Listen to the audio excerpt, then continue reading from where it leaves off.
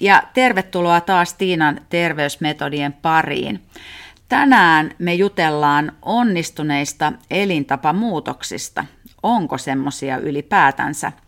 Ja tänään mun kanssa on juttelemassa personal trainer, ravintovalmentaja ja coach Sirpa Laine.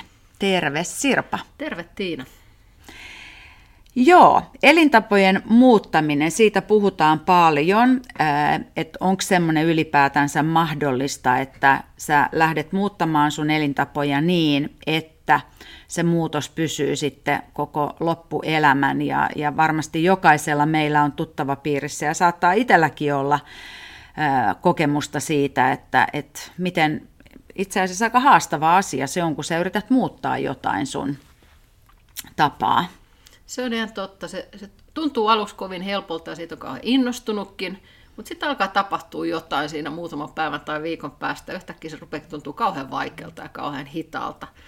Mitä siinä kohtaa tapahtuu? No sanotaan, että yksi semmoinen aika tyypillinen tapa aloittaa tämmöinen elintapojen muutosten tekeminen on se, että se aloitetaan aika silleen niin kuin rysäyksellä. Että ostetaan kuntosalin jäsenyys, mikä sinänsä on ihan hieno asia, mutta sitten siihen samaan syssyyn niin tehdään jo semmoinen aika tiukka ehkä lukujärjestys itselle, että okei, mä käyn 2 kertaa viikossa kuntosalilla ja sitten mä käyn 2 kertaa viikossa erilaisissa jumpissa. Ja sitten sen lisäksi niin ehkä innostutaan pyöräilemään vaikka osa työmatkoista ja sitten vielä siihen päälle niin laitetaan tavoite, että no nyt jouluun mennessä, eli 4 kuukaudessa, niin mun pitää saada painoa putoamaan, kun toi verenpaine tuppaa tuossa nousemaan ja työpaikkalääkäri sanoi, että kolesterolitkin on pikkusen koholla. Eli otetaan liian monta asiaa muutoksen alle samaan aikaan ja sitten sen takia niin tulee turnausväsymys aika nopeasti. No ihan varmasti. Miten sä lähdet asiakkaiden kanssa suunnittelemaan nyt tämmöistä aika pitkäjänteistä, ehkä loppuelämänkin pysyvää muutosta? Onko siihen jotain keinoja? No ihan ensimmäiseksi niin keskustellen, niin mä yritän vähän kartoittaa ensinnäkin sitä, että kuinka pitkään tämä asiakas on miettinyt tätä muutosta ja vähän sitä niin kuin taustaa, että mitä siellä taustalla on, että minkälainen se motiivi on, että onko se niin kuin sisäinen motiivi, että se lähtee itsestä, että mä oon nyt itse tässä niin kuin vuoden miettinyt, että näin ei voi jatkuu, vai onko se niin, että esimerkiksi se työpaikkalääkäri on sanonut, että hei, että nyt sun ihan oikeasti pitää tehdä jotain muutoksia, että nyt alkaa niin kuin nämä labrasta tulleet tulokset näyttämään siltä, että jotain pitää tehdä. Että tavallaan se, että mitä siellä muutoksen takana on, minkälaista ajatusta, kauanko sitä asiaa on keritty niin kuin muhia. Ja sitten myöskin niin kuin se, että mitä kaikkea siihen muutokseen halutaan. Et ehdottomasti tämmöinen niin kuin hyvä keskustelu pohjaksi. Se on ihan totta, ja itse ainakin olen huomannut asiakkaiden kanssa, että jos siellä hirveästi vilahtelee lauseessa, sanoo, että nyt mun on pakko muuttua, lääkäri sanoo, että mun pitäisi tehdä jotain, tai siinä on mitään tämmöistä niin kuin pakon omasta siinä keskustelussa, niin silloin on oikeasti hyvä pysähtyä siihen, että kuinka innostunut se valmennettava on siitä asiasta itse, vai kokeeko vaan että hänellä on pakko tehdä jotain, ja se loppuelämän pakko on raskasta. Kyllä, joo, pakko on niin huono motivaattori, että se ei kyllä kauhean pitkälle kanna. No mitä sen jälkeen tapahtuu? No mä yleensä käyn läpi tämmöiset muutoksen portaat, joita näitä on tutkittu ja näitä on kirjattu. Nämä ei ole mun ajatuksia, vaan olen ihan kirjallisuudesta näitä lainannut, eli käydään läpi niin kuin sitä.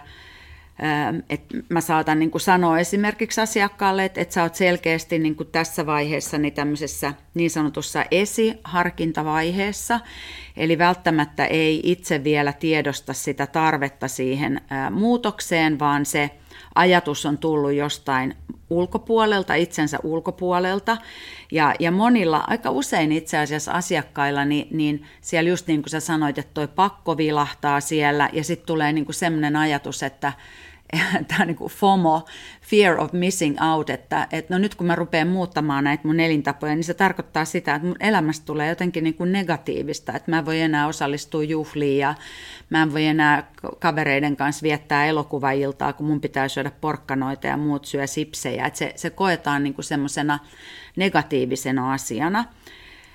Eli niin kuin tavallaan mä käyn läpi näitä, että missä me mennään. Tai sitten voi olla, että asiakas on jo niin kuin selkeästi siinä harkintavaiheessa menossa siinä, että hän ymmärtää, että tämä itse asiassa tästä muutoksesta niin seuraa parannus hänen omaan niin kuin elämänlaatuun. Että tämä selkeästikin tuo hyviä asioita, joista sitten, kun meillä on tavallaan tämmöinen positiivinen tuuli puhaltaa, niin sitten lähdetään juttelemaan siitä, että no mitkä olisi ne ehkä helpoimmat tavat lähestyä sitä muutosta. Eli lähdetään tekemään tämmöisiä pieniä muutoksia.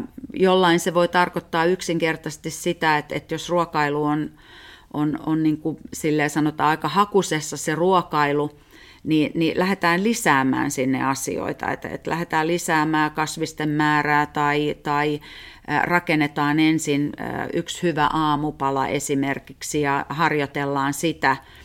Tai sitten jos se ruokailu tuntuu vielä tosi vaikealta, että en mä halua vielä siitä ruokailusta aloittaa, että aloitetaan jostain muusta, niin sitten aloitetaan vaikka siitä, että no miten mä lisään hyötyliikuntaa mun päivään vaikka, että miten mä voisin kävellä enemmän, tai nyt kun ollaan paljon vielä kuitenkin etätöissä tai on tämä hybridivaihe, niin ihan konkreettisesti, että miten mä saan sen vaikka kävelyn sinne aamuun tai keskellä päivää lounaan jälkeen mä kävisin kävelemässä, että hyvin niin kuin tämmöisiä konkreettisia toimenpiteitä ja nimenomaan niin, että ne lähtee sieltä, että minä en syötä niitä, vaan että asiakas itse miettii, että miten hän voisi sitä muutosta tehdä.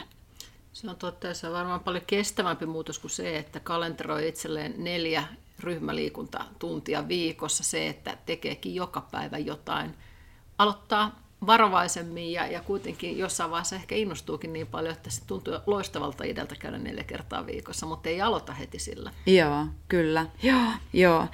Ja tosiaan sitten siinä vaiheessa, kun näitä niin kuin saadaan näitä tämmöisiä pieniä muutoksia sinne tehtyä, että käydään tosiaan vaikka aamuisin tekemässä se kävely, niin sitten ne ei tunnu enää niin isoilta, sitten just se joku jumppaan meneminen, tai nyt kesällä, kun on hirveästi puistojumppia, niin käy kerran viikossa jossain puistojumpassa siellä muiden mukana heilumassa ja nauttimassa ulkoilmasta. Ja tällä tavalla niin kuin vähitellen päästään niihin uusiin tapoihin kiinni ja lisätään vähitellen. Sitten kun saadaan se liikunta siihen mukavasti esimerkiksi niin kuin se oma rytmi pyörimään, niin sitten on ehkä energiaa tarttua siihen ruokailuun. Ja tähän saattaa siis tosiaan tähän niin sanottuun toimintavaiheeseen, niin tähän voi helposti pyörähtää semmoinen vuosi, ennen kuin sitten löytyy sieltä ne omat tavat liikkua ja oma tapa syödä. Ja sitten vähitellen aletaan miettiä sitä, että no miten nämä niin kuin automatisoituu ja sitten osataan ehkä jo suunnitella omia arkipäiviä, lomia, viikonloppuja niin, että ei välttämättä enää ennen jokaista viikkoa tarvita sitä suunnittelua, vaan näistä asioista vähitellen tulee rutiineja. Uusia rutiineja. Se on ihan totta. Pitää aina muistaa, että meillähän on ne vanhat tavat siellä tiukassa. Ja kun me otetaan uudet tavat siihen rinnalle, niin me joudutaan todella vaikeisiin tilanteisiin, että mennäkö vanhalla vai uudella tavalla. Ja ennen kuin se uusi tapa on automatisoitunut, niin se vie kyllä yllättävän paljon aikaa. Eli ei se siihen välittömästi korvaa vanhaa hyväksi havaittua tapaa. Sille todella pitää antaa enemmän aikaa kuin se 2 viikkoa tai muutama kuukauskaan.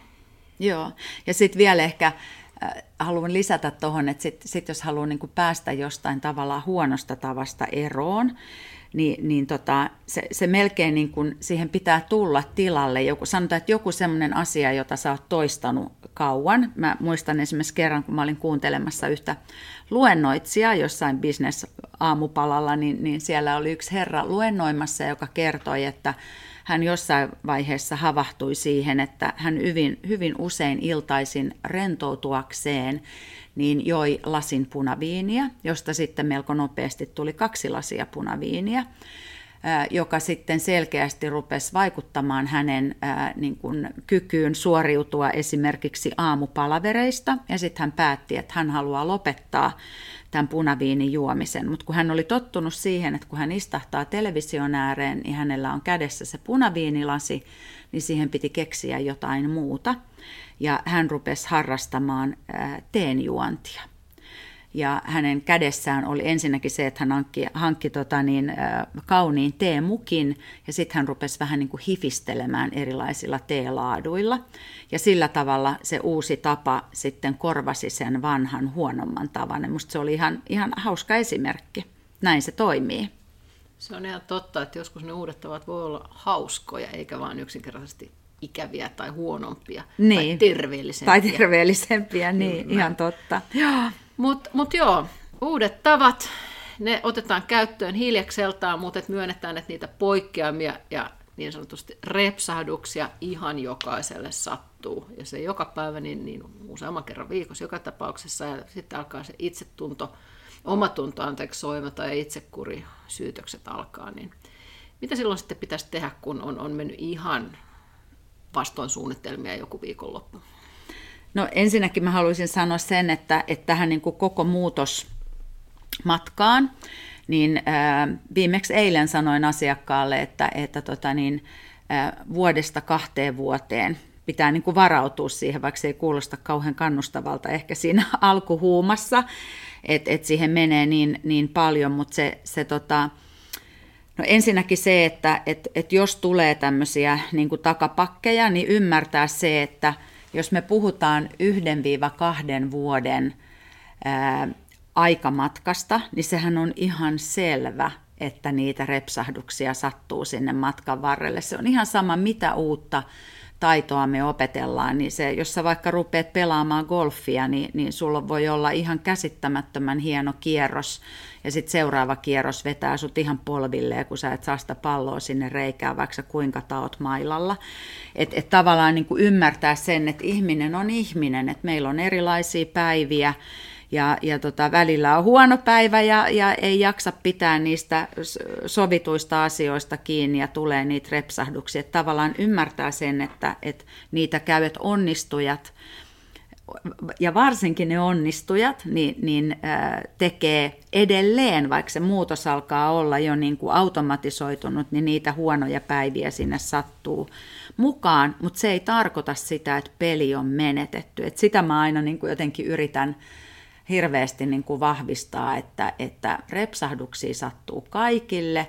Ja sitten jos vaikka niin kuin laskisi, että muistaisi samalla tavalla nostaa niitä onnistumisia, että niistä onnistumisista jaksaisi niin kuin itseään muistuttaa enemmän kuin niistä satunnaisista repsahduksista. Ja sitten se, että sit jos on oikein tämmöinen analyyttinen ihminen, niin sitten hän voi aina miettiä myöskin sitä, että käy läpi sen tilanteen, että no minkä takia mulle nyt sitten sattui niin, että se ei mennytkään ihan suunnitelmien mukaan, että mitä sitä edelsi. Sanotaan vaikka, että tyypillinen tilanne, että tulee töistä, hirveä nälkä, kassajonossa ostaa 2 suklaapatukkaa, kun ne sai nyt edullisesti siitä kassalta napattua, ja sitten autossa vetää molemmat suklaapatukat naamariin, kun on niin hirveä nälkä, niin sitten tavallaan niin kuin käydä läpi se, että no okei, lounas oli jo kello 11, mulla ei ollut mitään välipalaa töissä, oli kiireinen päivä, että no mitä mä teen ensi kerralla, mitä mä niin kuin tavallaan opin tästä, että ottaa sen myöskin ehkä pikkusen tämmöisenä niin kuin, oppimisprosessina. Ja sitten mä haluaisin sanoa vielä kaikille niille, jotka seuraa tämmöistä elintapamuutosmatkaa, että se viimeinen asia, mitä mä hirveän usein kuulen, että sitten muut alkaa niin kuin siinä sätkättää siinä ympärillä, että no noihan sulle aina käy, että ethän sä koskaan opit tosta mitään, että tolleen sulle kävi edelliselläkin kerralla, että älä nyt enää mitään yritä, että kannustetaan sitä ihmistä, joka tekee niitä vaikeita muutoksia, eikä niin kuin lyödä lyötyä vielä uudestaan, että se monilla niin se häpeä on jo ihan niin kuin riittävä siitä, että on sattunut pieni lipsahtaminen, niin mieluummin niitä kannustavia sanoja sitten ympäristöltä. Onko sinulla jotain esimerkkiä asiakkaasta, joka on onnistunut tässä, joka me nyt ollaan onnistuttu kuvaamaan aika vaikeaksi pitkäksi matkaksi?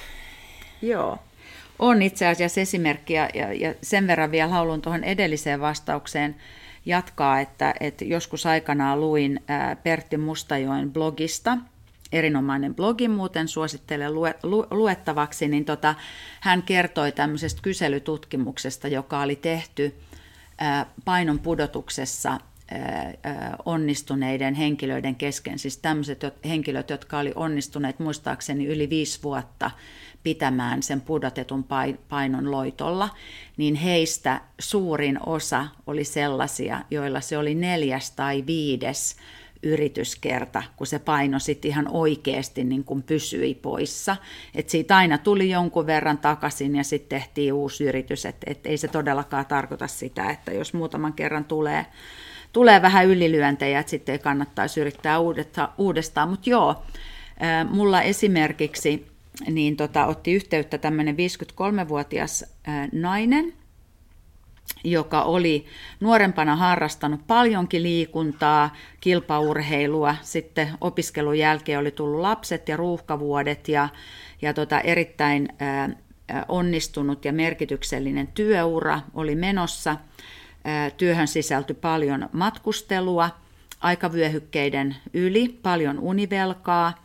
Ja sitten kaikesta tästä niin oli tuloksena muutama vuosi sitten alkanut verenpainelääkitys, kolesteroli oli koholla ja sitten hänellä oli niin kuin geneettistä perimää tämmöiselle sydän- ja verisuoniongelmille. Isä oli muun muassa kuollut nuorena sydänkohtaukseen ja hän sanoi, että nyt on niin kuin pakko ruveta tekemään jotain muutosta, koska yöuni ja sitten työn laatu ja niin kuin ylipäätänsä arkijaksaminen alkoi tökkiä niin pahasti.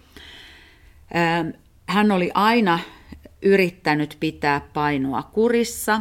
Paino oli noussut tasaisesti viimeisen 10 vuoden aikana 20 kiloa, vaikka hän söi aamulla kevyesti, töissä vaan lounas, tuommoinen keittolounas ja pikkusen leipää.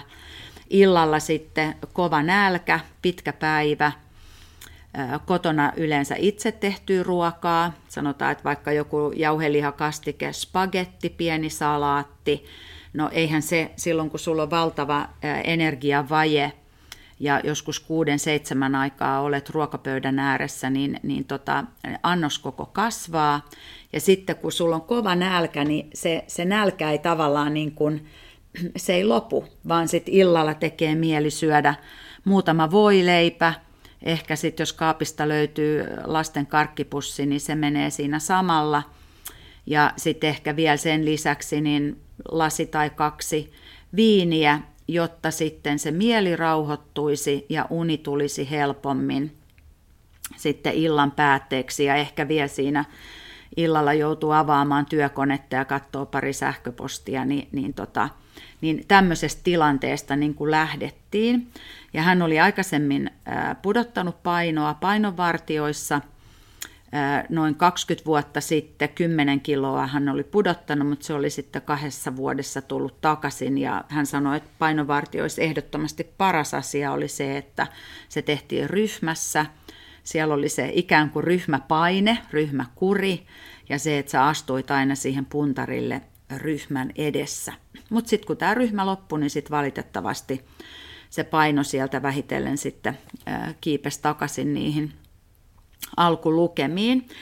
Että tämmöisestä tilanteesta niin kuin lähdettiin liikkeelle ja tässä oli tietysti niin kuin iso asia oli tämä valtava matkustusrytmi ja se jatkuva niin kuin väsymys ja univelka, mikä siellä oli taustalla.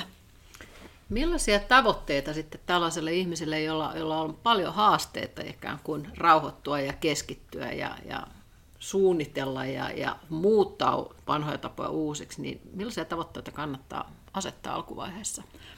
No me käytiin tästä aikamoista kädenvääntöä, kun hänellä oli aluksi tosi isot tavoitteet. Hän sanoi heti, että hän haluaa pudottaa niin kuin vähintään sen 10 kiloa ensimmäisien kuukausien aikana, että muuten hän ei niin kuin motivoidu tämmöiseen muutokseen. Ja kun hän oli selvästi niin kuin työelämässä tämmöinen hyvin tavoitteellinen ja tottunut asettamaan itselle niin kuin tiukkoja deadlineja, niin hän olisi samaa halunnut tehdä tässä ruokailussa ja vetää niin kuin kalorit esimerkiksi ihan minimiin.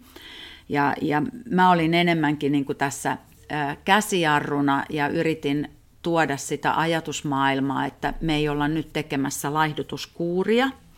Tämä ei ole mikään 3 kuukauden projekti, jossa sitten katsotaan tulokset 3 kuukauden jälkeen ja sitten mennään seuraavaan projektiin. Et me lähdettiin niin kuin, sen verran mä annoin periksi siinä alussa, että mä sanoin, että okei, että vedetään se ensimmäinen 3 kuukautta, niin hän sai niin kuin pikkusen tiukemmat kalorirajoitteet, vaikka mä periaatteessa en yleensä valmennuksissa käytä tämmöistä kalorilaskemista ollenkaan, vaan sitä ateriarytmiä ja ateriakokoa opetellaan muilla keinoilla. Mutta tässä tapauksessa niin me katsottiin vähän sitä kalorirajaa, että saatiin tietyt niin kuin alkupudotuskilot siihen aikaiseksi.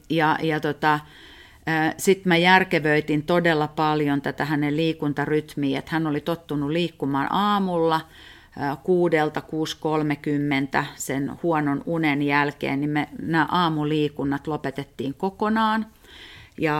Niin tilalle tuli tämmöistä arkiliikuntaa, ihan siis simppeliä kävelyä, mikä oli aluksi hänellä tosi vaikea hyväksyä, että hän saattoi niin kuin sen ruokailun jälkeen, niin hän kävi tekemässä jonkun ihan pienen kävelylenkin, tai sitten hän joogas, venytteli, teki tämmöisen rentoutusharjoituksen, että päästäisiin niin kuin siitä valtavasta stressikuormasta, sitten me aloitettiin, ei jatkettu sitä jumppaa, zumbaa, kaikkea, missä hän oli tottunut käymään, vaan tehtiin lihaskuntoharjoittelua. Käytiin yhdessä, tämä sama paikka, missä hän kävi ryhmäliikunnassa, niin siellä oli tietysti myöskin kuntosali, niin me tehtiin kuntosalitreeni ja aika alavartalopainotteinen, koska hänellä oli ongelmia esimerkiksi lonkkien kanssa. Niin tälleen niin kuin hyvin maltillisilla asioilla lähdettiin liikkeelle. No mitä sen jälkeen tapahtui? No sitten meidän piti siis, hän ensin sanoi, että joo, 3 kuukautta, katsotaan mitä tapahtuu, mutta sitten loppumetreillä niin tämä meidän valmennussuhde kesti yli vuoden ja siihen mahtui 1 kesä väliin, kesäloma, ja vaikka hänellä oli siis tämmöiset hyvin maltilliset nämä liikuntatavoitteet ja et todellakaan niin kuin ei vedetty semmoista tiukkaa linjaa, niin silti kesällä kaikki se tavallaan kevään aikana se uupumus ja se työrytmi ja matkat ja kaikki, niin ne niin kuin velotti sitä hänen energiaansa niin paljon, että hän ei, niin kuin, ei oikeastaan jaksanut niin kuin kiinnittää mihinkään huomiota kesän aikana.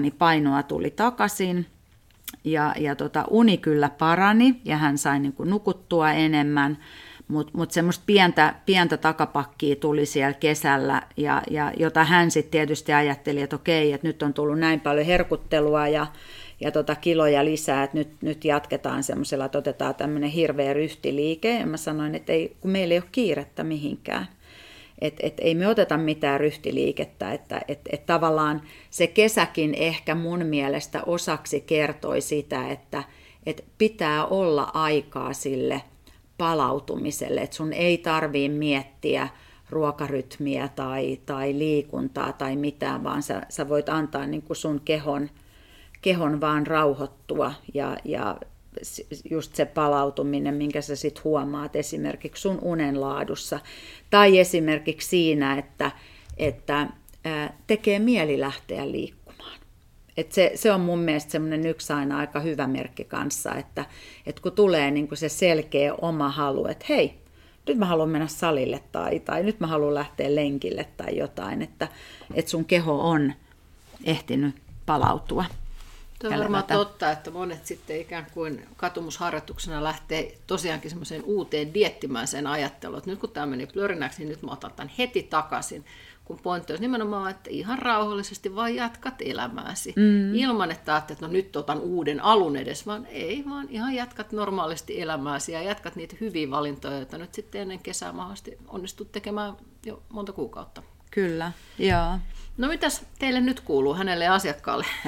No nyt kuuluu itse asiassa ihan hyvää, että me puhuttiin paljon tästä työstä ja siellä ehkä niin kuin pikkusen kumpuili taustalla myöskin se, että työ vie valtavan suuren ajan siitä omasta arjesta ja perhe-elämästä ynnä muusta, niin siellä on tapahtunut niin kuin työssä muutos hänen työtehtävissään niin, että, ja tietysti koronan ansiosta jotain positiivistakin, niin nämä matkustamiset jäi kokonaan pois. Ja se oli niin kuin selkeästi todella teki ison eron, että ei ollut sitä aikavyöhykkeiden ylimenemistä, ei ollut univelkaa, uni parantui niin kuin huomattavasti. Ja sitten tietysti, kun ei joka päivä tarvinnut mennä toimistolle, niin päiviin tuli enemmän aikaa.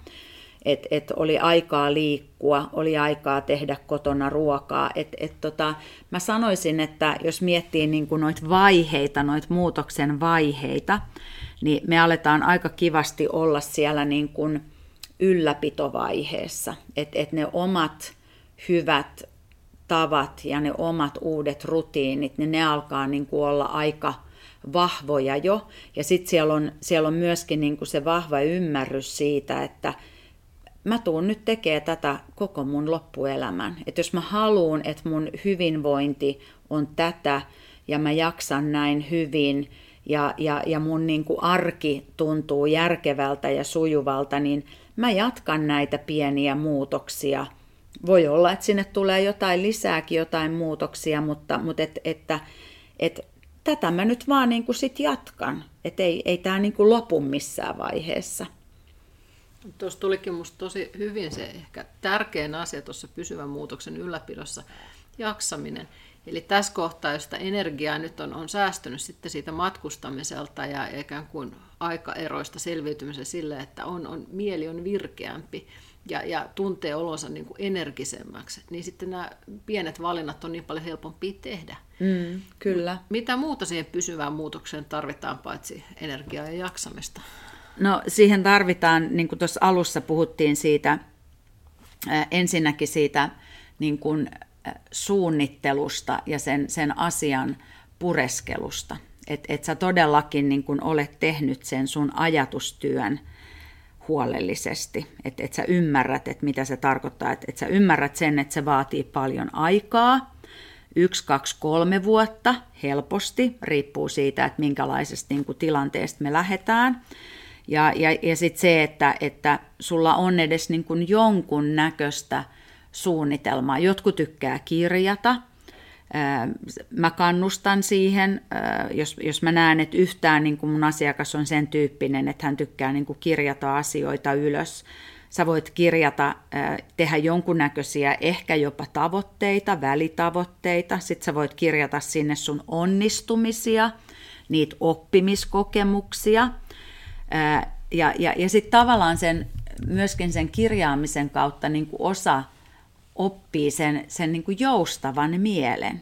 Sitähän, niin kuin, että semmoisella umpiniskasella, niin kuin, että ei kun nyt on vaan niin kuin ihan pakko mennä ja tehdä tätä, niin se harvemmin onnistuu. Että pitää olla aika semmoinen niin kuin joustava mieli ja pitää olla niin kuin, aika semmoinen niin kuin empaattinen itseään kohtaan, niin kuin, että hyväksyy myöskin ne tietyt sit pienet takapakit, mitä siellä matkan varrella ihan varmasti tulee. Ymmärrystä siitä kokonaisuudesta kanssa.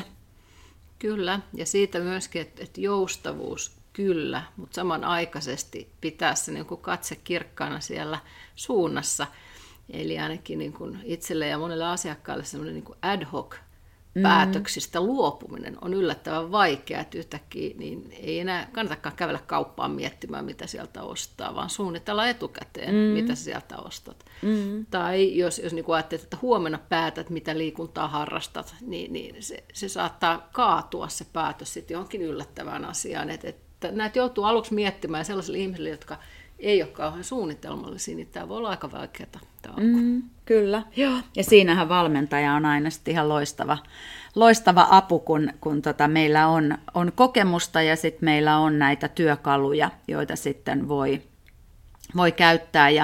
Ja tavallaan ehkä vielä, en mä tiedä, onko tämä kannustava vai onko tämä niin kuin masentava, mutta monta kertaa mun asiakkaat saattaa niin kuin sanoa, että no hyvähän sun on sanoa, kun sulta niin kuin kaikki tulee tolleen selkärangasta ja sä oot aina ollut tommoinen liikunnallinen ja syöt järkevästi, niin mä monta kertaa sanoin, että ei todellakaan. Että kyllä mullakin on niin kuin niitä ajanjaksoja, jolloin oikein mikään ei huvita tai väsyttää tai whatever.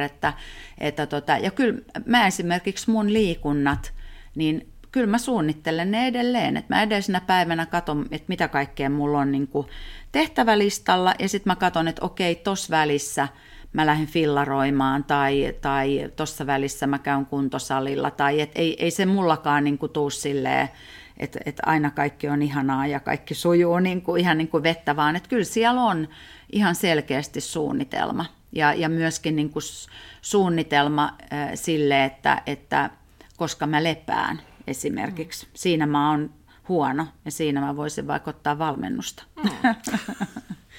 No mutta hei, nyt puhuttiin aiheesta, joka monella on mielessä ja kesän jälkeen vielä useammalla, eli elämäntapamuutokset ja elintapamuutokset ja miten niissä voi onnistua. Eli miten sä vetäisit yhteen tämän koko keskustelun? No ensinnäkin sen, että nämä muutokset on mahdollisia. Et todellakin niin olen nähnyt niin monta onnistunutta muutosta, joissa on saattanut olla monta eri vaihetta mukana.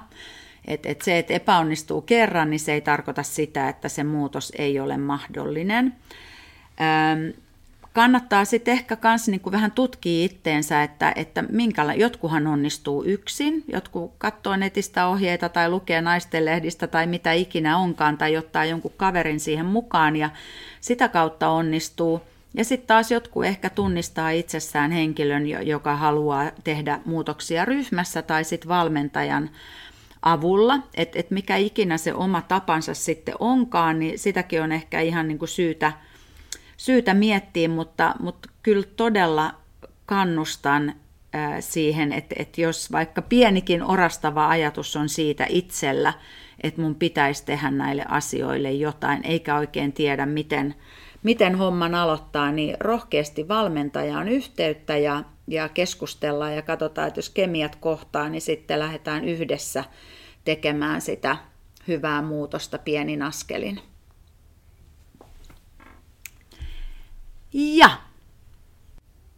näillä kannustavilla sanoilla siis eteenpäin kohti elämäntapamuutosta. Jos haluat lisätietoja ja haluat lähteä tekemään muutosta, niin meidän kummankin yhteystiedot, molemmat siis toimimme personal trainereina ja ravintovalmentaja työtä tekee Sirpa, ja tämmöistä coachaavaa otetta valmennukseen saat meiltä molemmilta. Meidän yhteystiedot löytyvät täältä podcastin show notesista. Ota rohkeasti yhteyttä.